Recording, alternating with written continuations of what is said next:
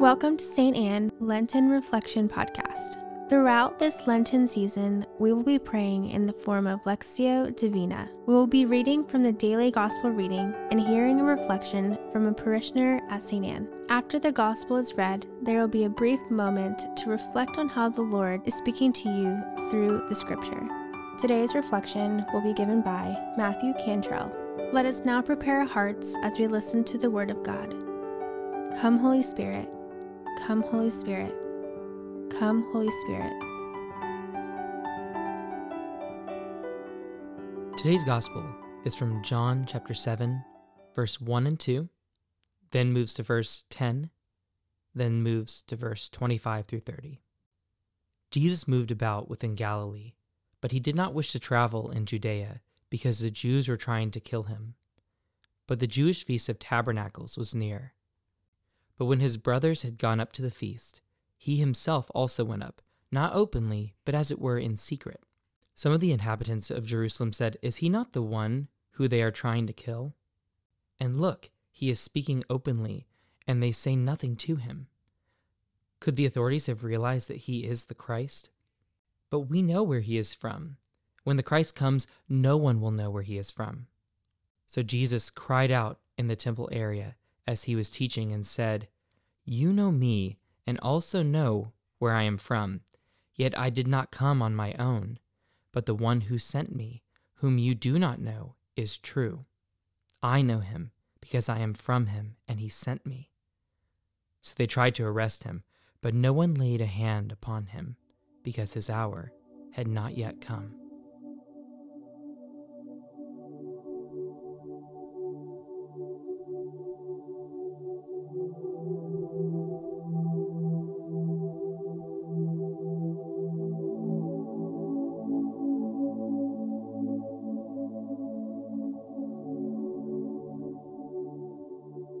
The people of Jerusalem say, "Could the authorities have realized that he is the Christ?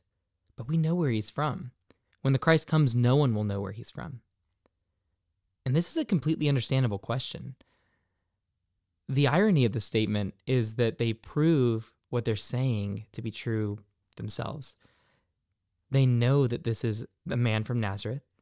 And they say in other parts of the gospel, like, "This is Jesus, whose mother and father we know," but have not come to see yet that he is also God. And this is true for us. Like, Christ comes to us in such a mysterious and hidden way, and in the ordinary and everyday. And how often is that the case in my own life, for me, that I can often just take the presence of the Lord in my life for granted? That even if I have a great relationship with God and an established prayer life and receive the sacraments regularly, it can be so easy to forget who Jesus is in the midst of the busyness of life, that he can often become commonplace, or I can see God as like that thing that I come to when I have a need, but have that focus on how I understand him, how I see God and how I interpret him, and my own perception of who he is can mask who he's really trying to be in my relationship with him. Because in the midst of even doubts and our misunderstandings, he still comes to us. And he desires us to come close to him, both in his humble humanity and in his glorious divinity. And I face that temptation every day, to just see him as I think he is. But there's so much more, and there's always so much more to who he is, that ultimately God is unfathomable, that the beauty and glory of heaven is getting to see him from one degree of glory to the next, as Paul speaks of. And so ultimately, when I come to prayer, or when I think about God, or when I'm going through my daily life, I have to look back and say, "Lord, who are you really? Who do you want to really be in my life? Take my plans, take my perceptions, take all these things that can distract me. Show me who you are. I want to see not what it seems like on the surface, but the hidden mystery of who you are in my life." And that can sound so esoteric, and like that sounds nice and beautiful, but practically, what does that look like? And I've grappled with that many times. But as I go through Lent, and as we enter into this time on the fourth Friday of Lent, kind of in the midst of the journey, for me, it's taking that time of silence and letting the Lord speak to me. Because I'm personally a very talkative person, and I like to, share ideas and thoughts and talk and dialogue with people.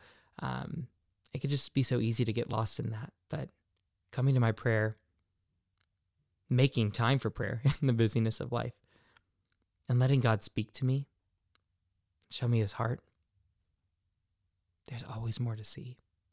There's always a beautiful and deep mystery that he wants to draw me into, to bring me even deeper into love with him.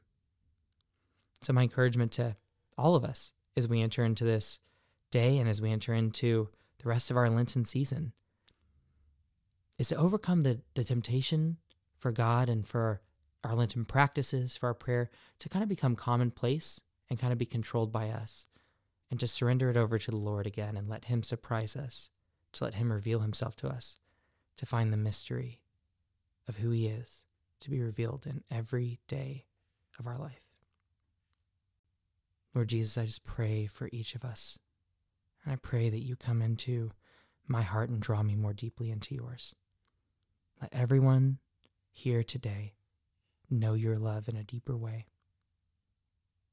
Help any distractions, any misconceptions, or perceptions that we have of you that are not true to be washed away, because the one who sent you is true and desires us to know you fully and truly.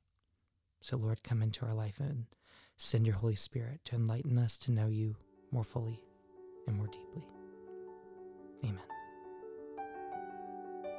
We hope you enjoyed the Lenten Reflection podcast. The St. Anne vision is to bring people to Jesus, form disciples, and send them to transform the world. Share this episode and invite someone to join you on the journey to Easter. To learn more about St. Anne, go to stanneparish.org. God bless.